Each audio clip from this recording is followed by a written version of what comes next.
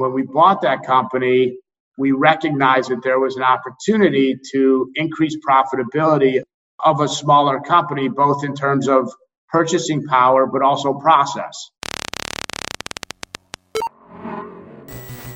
This is episode number 41 of the Contractor Momentum Podcast, and joining me today is Scott Berman, owner and founder of Florida Window and Door. He runs a pretty good-sized window and door operation covering the entire east coast of Florida, from Miami to Jacksonville. He started it about 10 years ago and has grown to over 200 employees. We cover a little about staffing and then jump into growth through acquisitions and the deals he's done. Now, for the quick plug, if you're not already a member, look for a link to our Facebook group, the Contractor Momentum Lounge, and head on over there to discuss this episode or ask any questions you might have for Scott or myself. Now let's jump into it. Scott, welcome to the Contractor Momentum Podcast. Thank you. Pleasure to be here. All right. Now, for you listeners out there, Scott is in the window and door business. He owns Florida Window and Door and a few subsidiary companies that he acquired. We'll talk about those in a moment. And he operates just across the state from me. I'm in the west coast of Florida in the screen enclosure market. His trade is very, I don't want to say incidental, but very related to mine, in that we both work on the exterior of homes. And we're both in the Florida area. He's on the East Coast. I'm on the West Coast here. Scott, why don't you give our listeners the quick 2-minute overview of Florida Window and Door and how you got into that business and what it looks like today? So Florida Window and Door primarily focuses on replacement window and door applications from Jacksonville to Miami. That's a big service area. It's a big service area. Most of the stuff we do, probably 99%, so I'll just say is all hurricane resistant windows, doors. 99% of our business as well as replacement. So we're dealing directly with the homeowner. We're a licensed general contractor. So we're, fairly vertically integrated in regard to construction, although we don't do anything. We'll do like a cut into a house or something of that magnitude, but we're not building any rooms or anything like that. We have subsidiary companies called Central Window, which is in Vero Beach, and Indian River Glass, which is in New Smyrna Beach.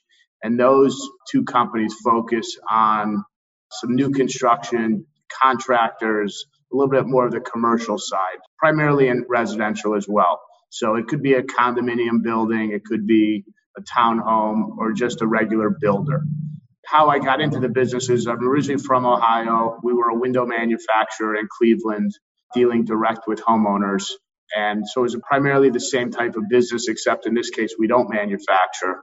And we sold that business in 2001, split it up and sold it. We split one part up in the manufacturing we sold, and then the other part in the retail. So you sold your first business there in 2001.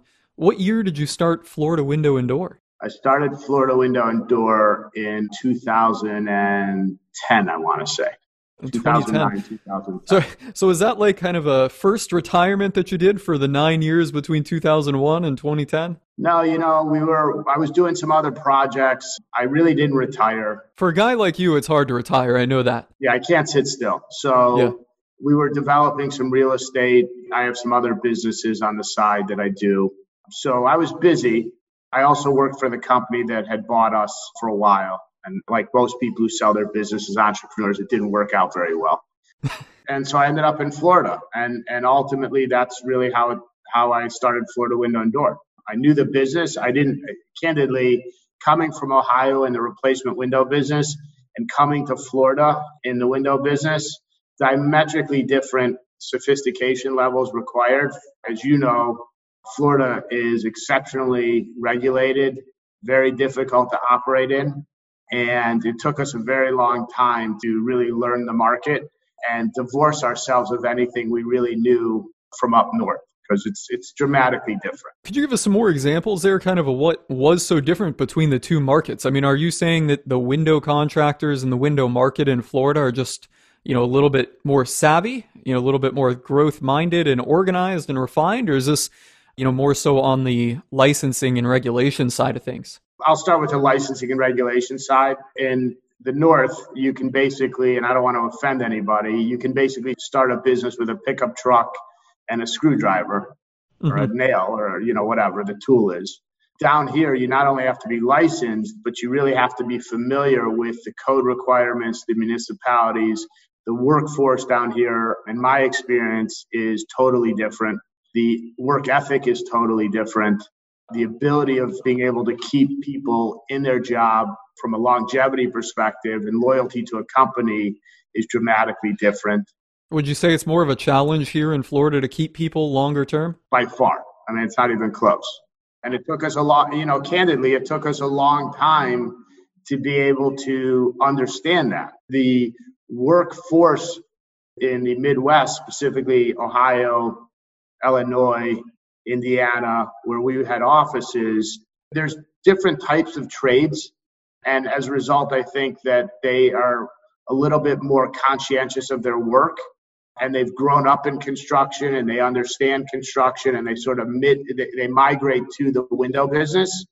Whereas down here, you don't have that experience level. And I think it hurts you in the sense of being able to really build a qualified installation team. And I think we spoke about it yesterday, the shortage of labor on the West Coast. We Absolutely. Have the same shortage of labor on the East Coast.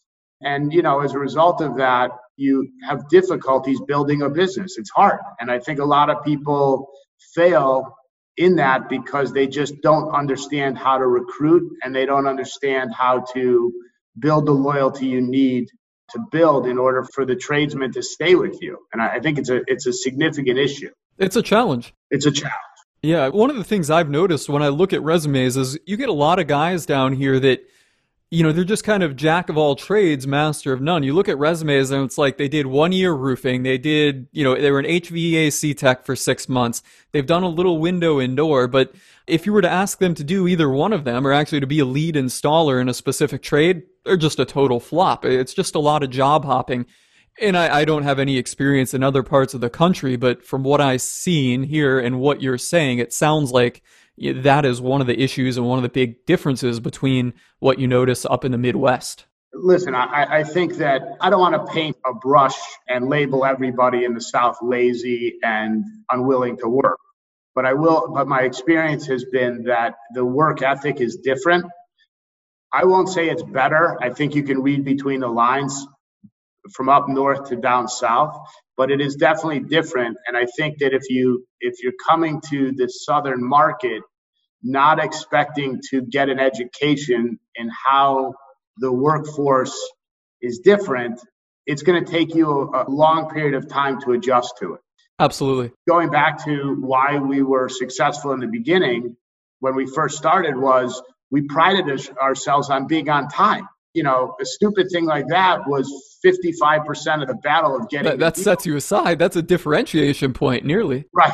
So, people are like, I don't understand how you're so successful. I mean, honestly, show up 5 minutes early. You got a 55% better chance of getting a deal. And I think it just starts there. And, coming from the Midwest, you don't really understand how good you have it in Florida, because here we pretty much are never in a recession. There's always people wanting to move here.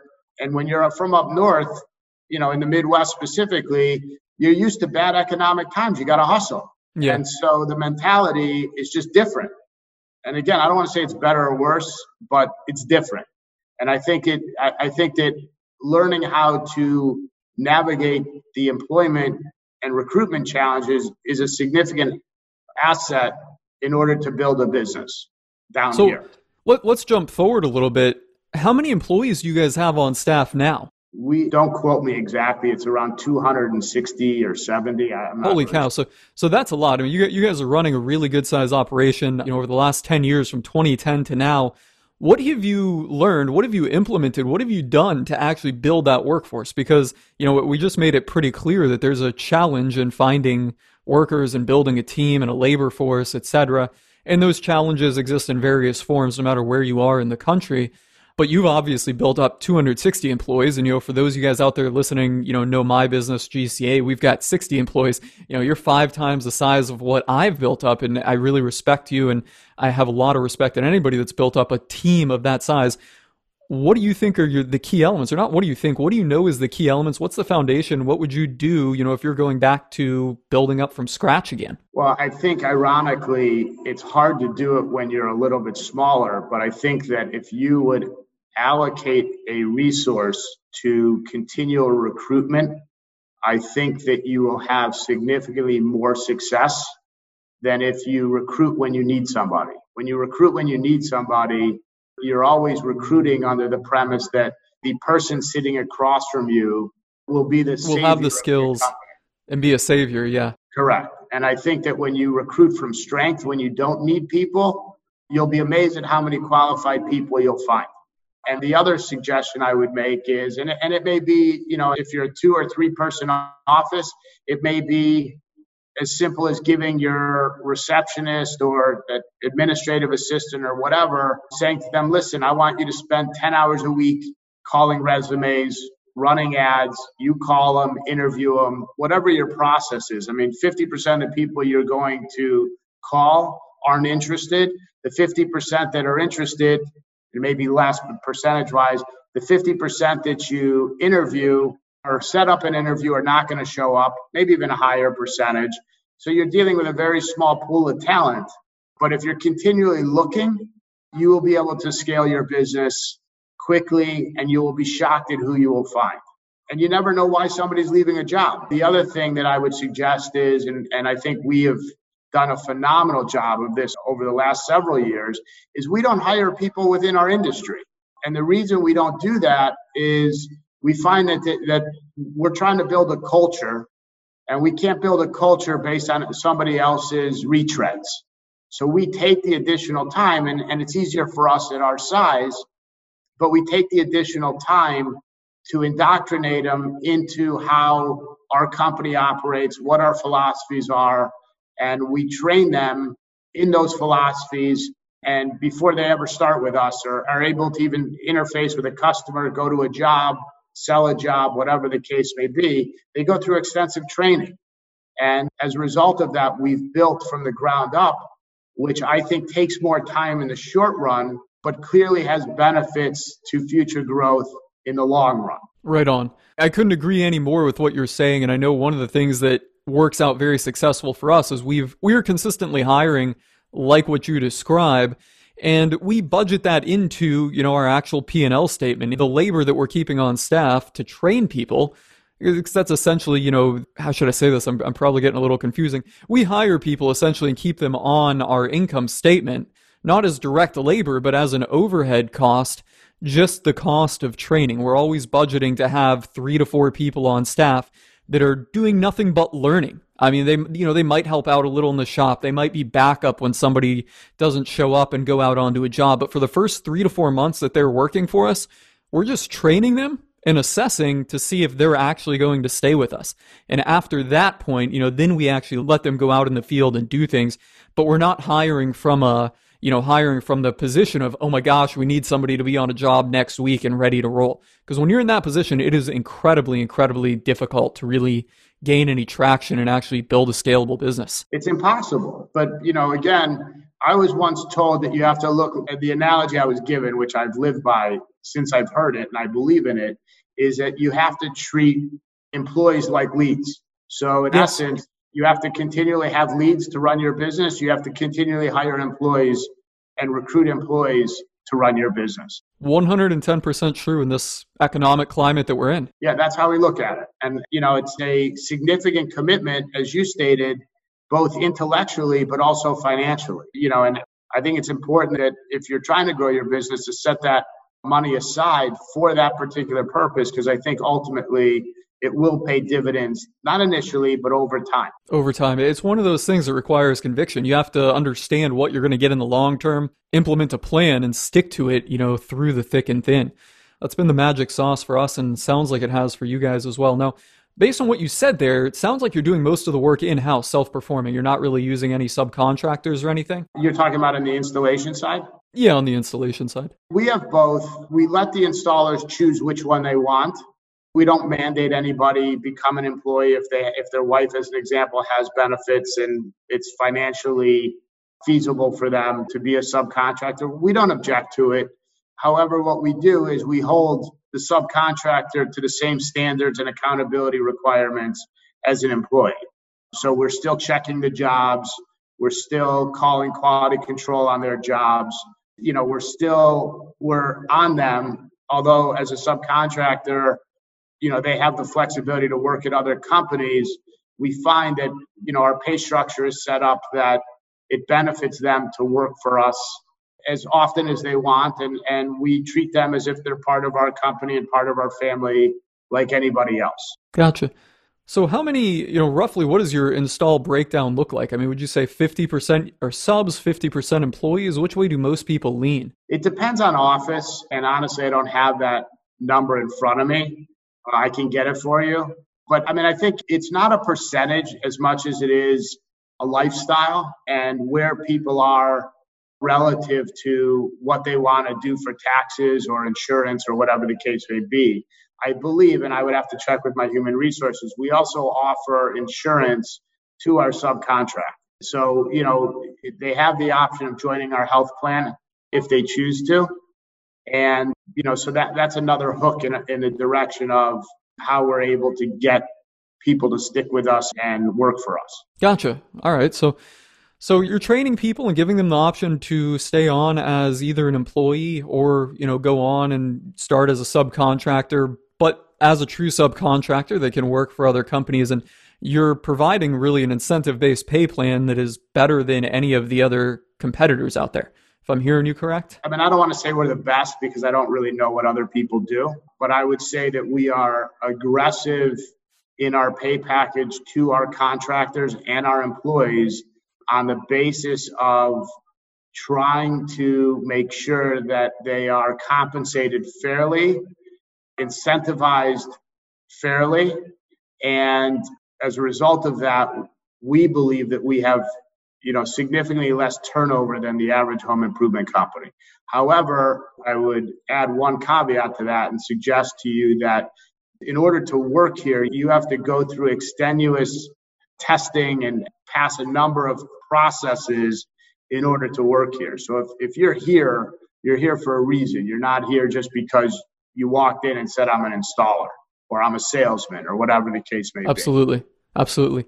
So let's shift gears a little bit. I know that since you started the company in 2010, you've acquired some other companies. Why don't you tell us a little bit about those, about the deals that you've done there and how that's ultimately, impacted and how that flows through and impacts the business that you initially started? So my general philosophy in this industry in general is that the smaller companies are going to get hammered by the manufacturers. If you look at the top of the food chain in our business, and I would say it's not only in our business, but we're focused for the purpose of this conversation on our business and our industry.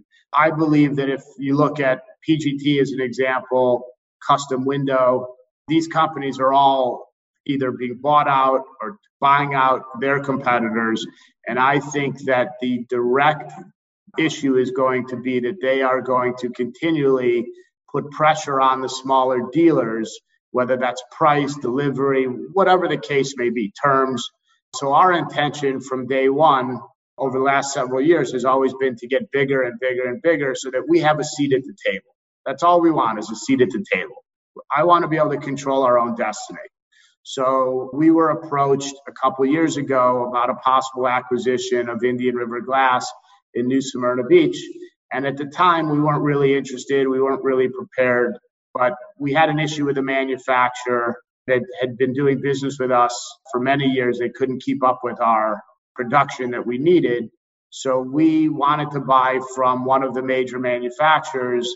And unfortunately, they didn't have any ability to sell us because of previous relationships or commitments in certain markets of ours. So you guys were dealing with a smaller manufacturer and you needed a larger manufacturer to accommodate your volume? Yes, we needed that, but we also needed, it's difficult to put all your eggs in one basket as well. So we were trying to diversify a little bit to mitigate risks that we felt that we would have in the long term.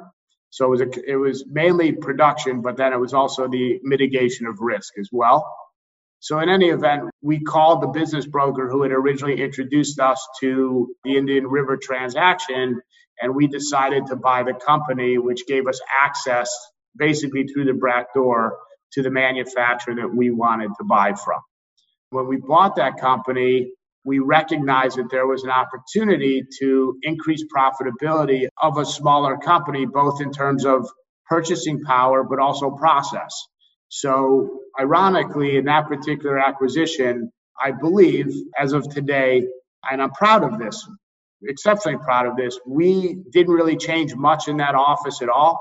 And in fact, I believe everybody who was working there prior to our acquisition is still working there, plus additional people. But we lost one secretary because she felt that the work pace was too fast. So we felt that it was a pretty good deal for us. It was a very good deal for us. In fact, if I could do it again, I would do it. That's what I wanted to hear. Yeah, but with everything, there's challenges. But we were able to keep the model. We implemented some systems that we have as a corporation, consolidate some responsibilities in corporate as opposed to branch level. And it sort of laid the blueprint out for a second acquisition, which was Central Window in Vero Beach. And we did that about 2 years ago. And same concept, and have had equal success there. And the staff is also there as well. And the difference between the Central Window purchase and the Indian River purchase is the Central Window purchase, the previous owners still work for me at that location. So whereas the Indian River owner left the day we took over. So it's a little bit different dynamics in both deals, but I would say unequivocally, both deals were revenue positive for us, profit positive for us, and cash positive for us. So, it's a unique way to grow. Not for everybody. Certainly has its challenges. And, we get approached often on many other deals, and we just haven't found another one yet, but we will. So on the Indian River acquisition, what you were really looking for there was access to a supplier that already had essentially an exclusivity agreement and could not accommodate you. Was there something like that you were looking for with the Central Window deal? Or was that, just a straight up, this seems like a good company and I want to, get my hands on it? The Central Window deal was totally different. The Central Window deal was primarily a geographic deal for us because it sort of split the difference between New Smyrna Beach, which is northeast of Orlando, right underneath Daytona, to Miami. So it gave us another distribution center there. There were no other reasons at that time to really do that deal other than it was given to us or shown to us and the location worked. So at that time, you were covering Southeast Florida and Northeast Florida, and Central Window and Door, well, as the name implies, put you right in the center. Got your new market territory. And to give you an idea, Florida Window and Door was basically at that time operating under one office from Melbourne to Miami. We were in the market, but we were sending crews up from our other office to get to Melbourne.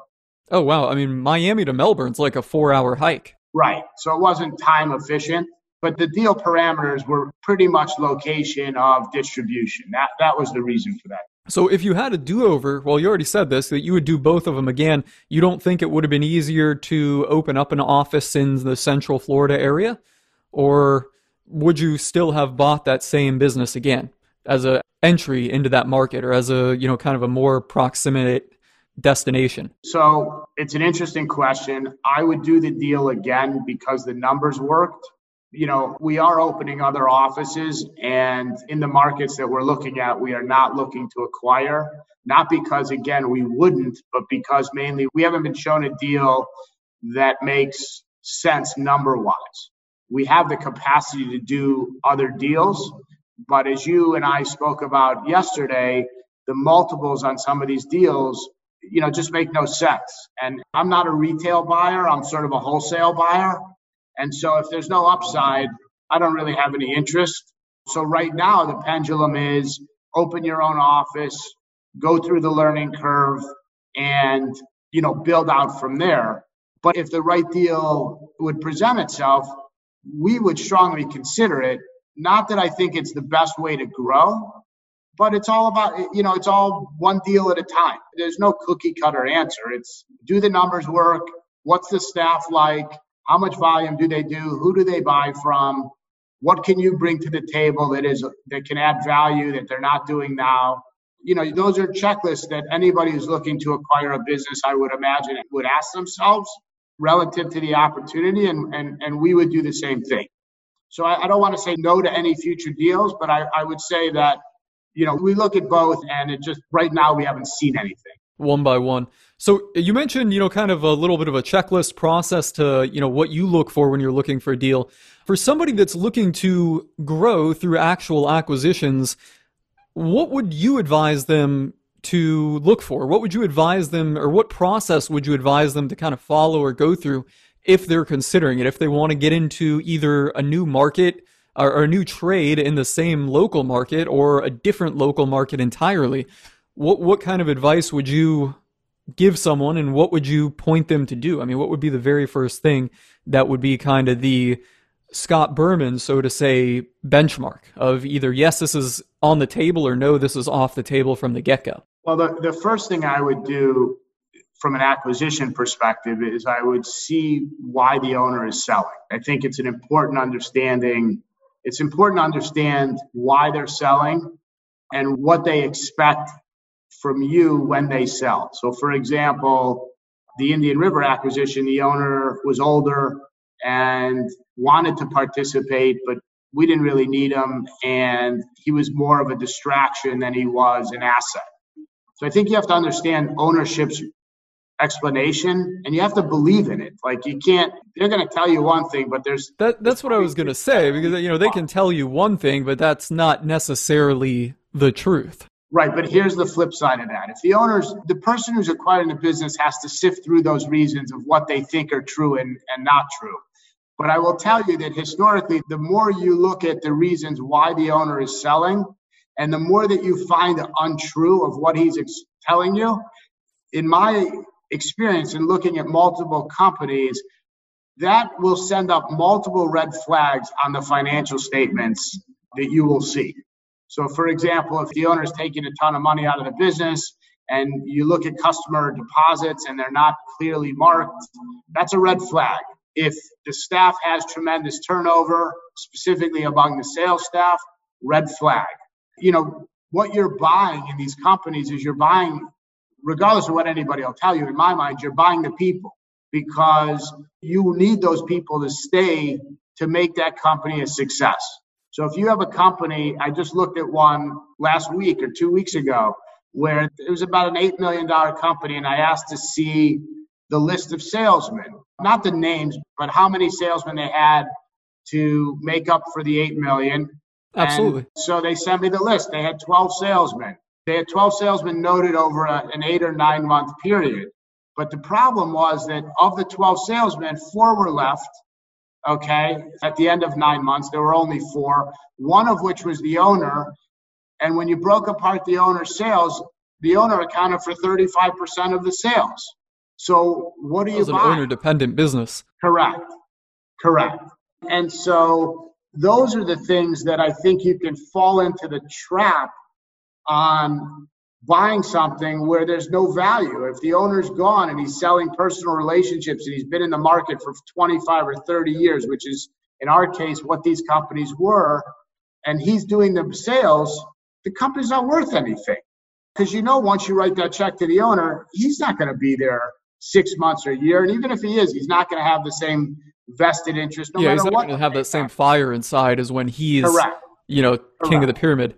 Correct. So, and the other thing is, if the situation is that you make a deal with the owner and the owner has agreed to stay on, you will not be able to implement a lot of the changes that you want to make, that you think you need to make in order to make this company more successful, because the owner is only capable of running it the way he knew to run it.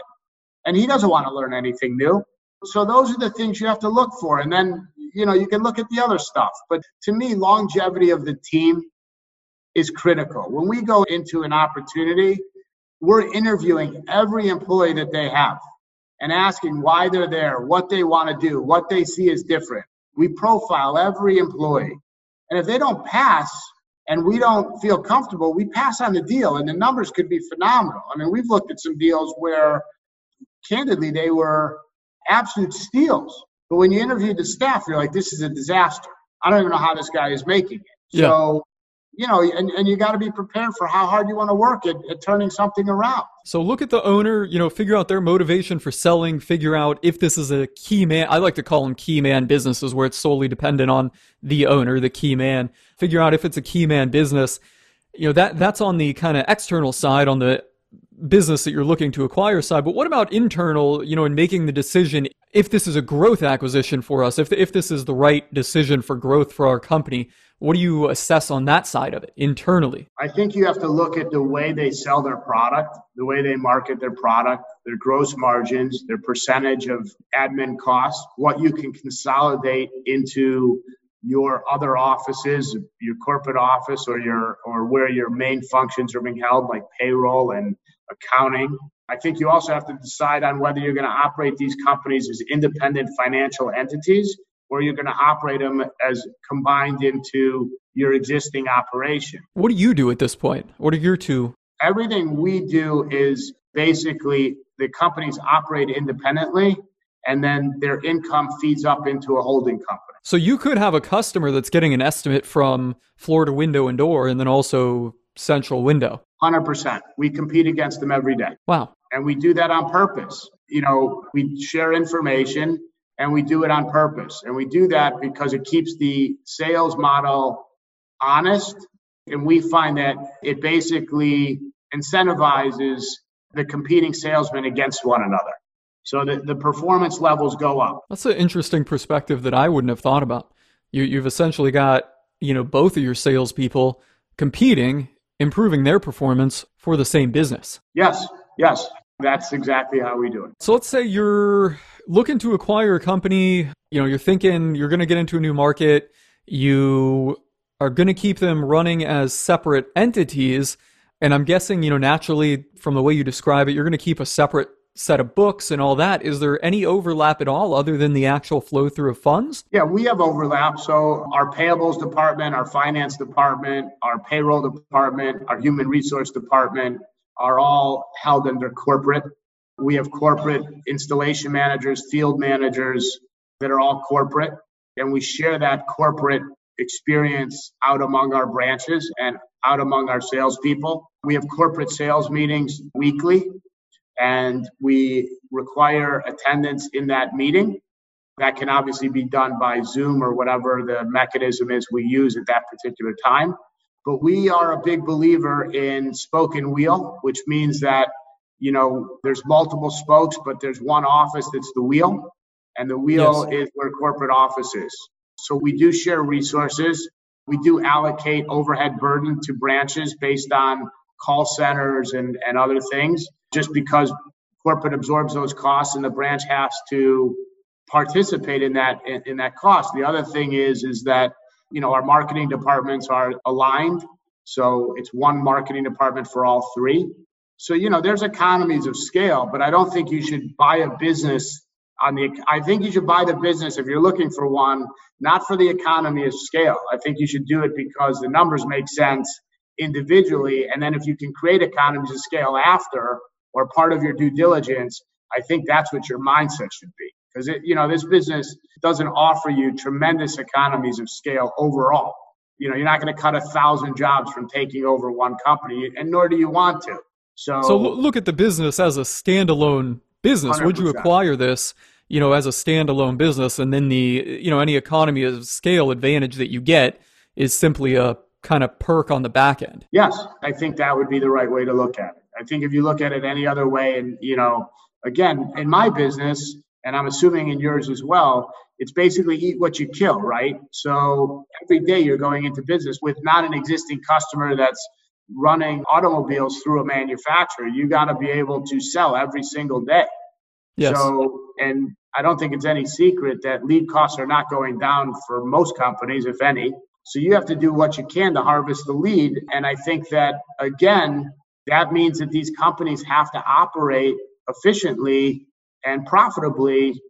And oftentimes we find that, the margins aren't right, and therefore the pricing isn't right. So there's a lot of work that goes into it. I mean, but do it because the business is a standalone. Don't do it because you think it's just going to add revenue to your business, because it will typically, initially at least, make you a little bit less efficient due to the burden of running the other business. 110% agree with everything you just said there, including what you said about lead costs and marketing. I know, from my business, one of the things I've seen, and I've said this in other podcasts, is lead costs just keep going up and up and up every single year. It used to be 5-8 years ago, online lead costs were relatively cheap, but now we've gotten into, such a place where nearly everything is exploited. There's a lot of competitors on every digital marketing platform, and, subsequently at the same time, more people are going to offline marketing as well. So while that's getting less exposure from the audiences, that's actually, kind of increasing as well, or the exposure is decreasing. The competition on those platforms is increasing from buyers, media buyers like us. Yeah, so lead costs just keep going up. It's not an easy world out there. And one of the big things we like to do is focus on increasing the customer lifetime value. Before we jump into that, one other thing I wanted to touch on what you're talking about with acquisitions. We know, kind of what you look for in these deals. We know, how you run them as a standalone company. How do you actually structure the deals? So are you going for like a straight buyout or a percent of future sales or an earnout or, a seller holding the note? How do you like to structure them, and what are you ideally looking for? Well, okay, so we don't do a buyout. We basically will do a holdback as a percentage of misrepresentation, bad debt, bad inventory, whatever the case may be. We buy every company outright. The 2 deals that we've done with Central Window and Veer and Indian River, they not only had a company, but they also had real estate. So we bought both. I spun out the real estate into another company that I own that holds my real estate. And then the companies themselves operate and pay rent to the management company of the real estate company. I'm buying the companies for a certain multiple on earnings, and each deal is different. So, we're not financing them, we're buying them. And we feel that as a result of the fact that we can buy them, we can extract a better price. There are, as everybody knows, there are tremendous opportunities or finance opportunities out there with the Small Business Administration specifically that can help you, finance a purchase. And they're attractive programs. But again, some of them are a little bit more stringent than others and limit your ability to refinance down the road if you wanted to at a lower rate. So you have to look at it. I would encourage, we have very good banking relationships as well. And we've been very fortunate from a cash flow perspective that we've saved an awful lot of money to be able to grow our business if the opportunity presents itself. That's awesome. It's more luck. I mean, once you do one, you pretty much know what you're looking for in the second one. And then the third one becomes, I'm not interested because of these 5 reasons. But there's opportunity out there. And as we talked about, I think yesterday, my personal feeling is there's going to be a lot more opportunity in 6 months probably than there is today, just because of the condition of the economy and what people are doing. But there's options out there. So just to kind of recap there on what you said, as you mentioned a holdback, you're coming up with a straight buyout number of, say, $1 million, paying them the cash $800,000 up front, or in some way getting them, direct $800,000 up front. And these are non-exact numbers, just hypothetical, and then holding back $200,000 for a period of 6 months, a year, etc. Yeah, it's usually 6 months. Usually 6 months. 6 months. And the reason for that is that it just gives you an idea of, there's always something that comes up that you didn't find. An upset customer, an insurance claim, bad inventory. If you can't figure it out by 6 months, in my opinion, it shouldn't be that much money anyway. So, you're going to lose. We had one deal, I can't remember which one it was, but there was an insurance claim for like 20 grand. He didn't disclose it. I think the owner forgot about it candidly, and it popped up. Fortunately, it popped up within the 6 months. So that comes off the holdback. There was a bad receivable that they couldn't collect. Comes off the holdback. And then what we did on the receivables was we assigned whatever the credit is of the holdback, you then assign to the previous owner so that if he can collect it, he can take the money. Yeah, absolutely. The other thing I would say to you, Corey, is you can't be a pig. Like you got to be fair. At the end of the day, most likely, depending on the size of the company that we're looking at, you're not dealing with a dumb owner. You're dealing with somebody who's somewhat sophisticated. Maybe not to the extent that we are or somebody else may be, but they've been in the business a long time. They know how much money they're taking out, between their car insurance and their health insurance and their cars and their wife and whatever. You just got to be realistic. I like that you say that, because a lot of times people that I speak to, and they're not so much trades owners or trades business owners, but they own businesses in other fields. They always try to work out these deals that, just seem so unfair to the actual trades business owner. And I haven't heard of any of them materializing. You kind of hear a lot of chatter about it, but and a lot of people claim that they make these deals, where they put no money down and payment is based on a percentage of sales over X number of years. And I hear about all these things, but I've never actually seen one person that has actually orchestrated that. When you put yourself in the chair of the seller who has built a successful business, you have to think, why would somebody even do that type of deal? I mean, why not just run the business for another 4 years and then, wind it down and close it up? And then they would have came out ultimately ahead without the headache of having to deal with a buyer that's trying to nitpick and negotiate everything downward. So I really appreciate that fact. Yeah, and to that point, I mean, going back to a deal we recently looked at, one of the challenges that you have specifically as it relates to business brokers is business brokers historically really don't understand the home improvement industry. Yeah. So when they approach us with a deal, their multiples are so crazy, and then you give them back the multiple that it should be, and they're like, well, you're crazy. And then you give them the reasons why, and they typically say, well, I didn't know that. I didn't understand that. So, and then historically with us, it's been like, okay, they think I'm crazy, then they hang up. And then a week or two later, I get a phone call back saying, oh, you know what, we want to revisit this deal. And listen, you got to negotiate the deal to the benefit of your side. But I do think that if you do want to make a deal, those deals that you mentioned don't exist. I agree. I think it's fabrication. Yeah. But if you want to make a deal, I think you have to be equitable to both sides, because the other thing to keep in mind is the employees are loyal to the previous owner. So they're looking at it saying, especially if they've been there a long time, they're looking at it saying, if you take care of that previous owner, I'm going to assume that you're going to take care of me. And I think it's an important thing because, again, going back to what I originally said to you, you're buying the company for the people, not the owner, for the people. And those people you're going to rely on later to build your company to whatever you think you can do in the future. But if you're not buying the company because of the people, then don't buy the company, because you're just spending money for no reason. Yeah. And I think it's important to recognize that the owner's going to talk to his ex-employees and say, yeah, this guy's a good guy, this guy's a bad guy, watch out here, watch out there. And you need the buy-in from the owner in the beginning in order to get the buy-in from your employees or from their employees. Correct. Scott, you and I could go back and forth on this stuff all day long. I know that for sure. We're about out of time here. So let's see. Before we wind it down, Scott, we know, about your business, how it grew to where it is. Give us the quick 2 minutes of where you're looking to grow this business. When we catch up in 2 years from now, what are you looking to see for yourself in Florida Window and Door? 2 years from now, I would expect to be on the West Coast in multiple locations and possibly along the Carolinas, those areas.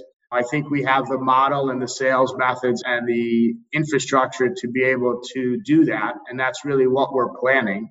I don't really like to put a dollar volume on volume because I think that it's all. Well, those are some big markets, the West Coast of Florida and the Carolinas, but there's some serious volume to be had there. There's good opportunity. Again, we don't have to be the biggest. We'd like to be the most profitable. That's really what I look at. So that's our plan. And if it comes through, we have a very good management team and we have very good team members. And I think we have the opportunity to do that. We just have to implement. And if we can continue in our strategic plans and continue to improve, we'll be there. Good stuff, Scott. Thanks for sharing all that today on the Contractor Momentum Podcast. I enjoy. Thanks for the time. That's a wrap on this episode of the Contractor Momentum Podcast. If you got something helpful or useful out of this podcast episode, do me a favor here. Pick up your phone, open up the podcast app, whichever one you use, iTunes, Stitcher, Google Play, and give us a review. I'd love hearing your feedback, and of course, if you have any questions for my guest or myself, head on over to the Contractor Momentum Lounge Facebook group and drop a new post.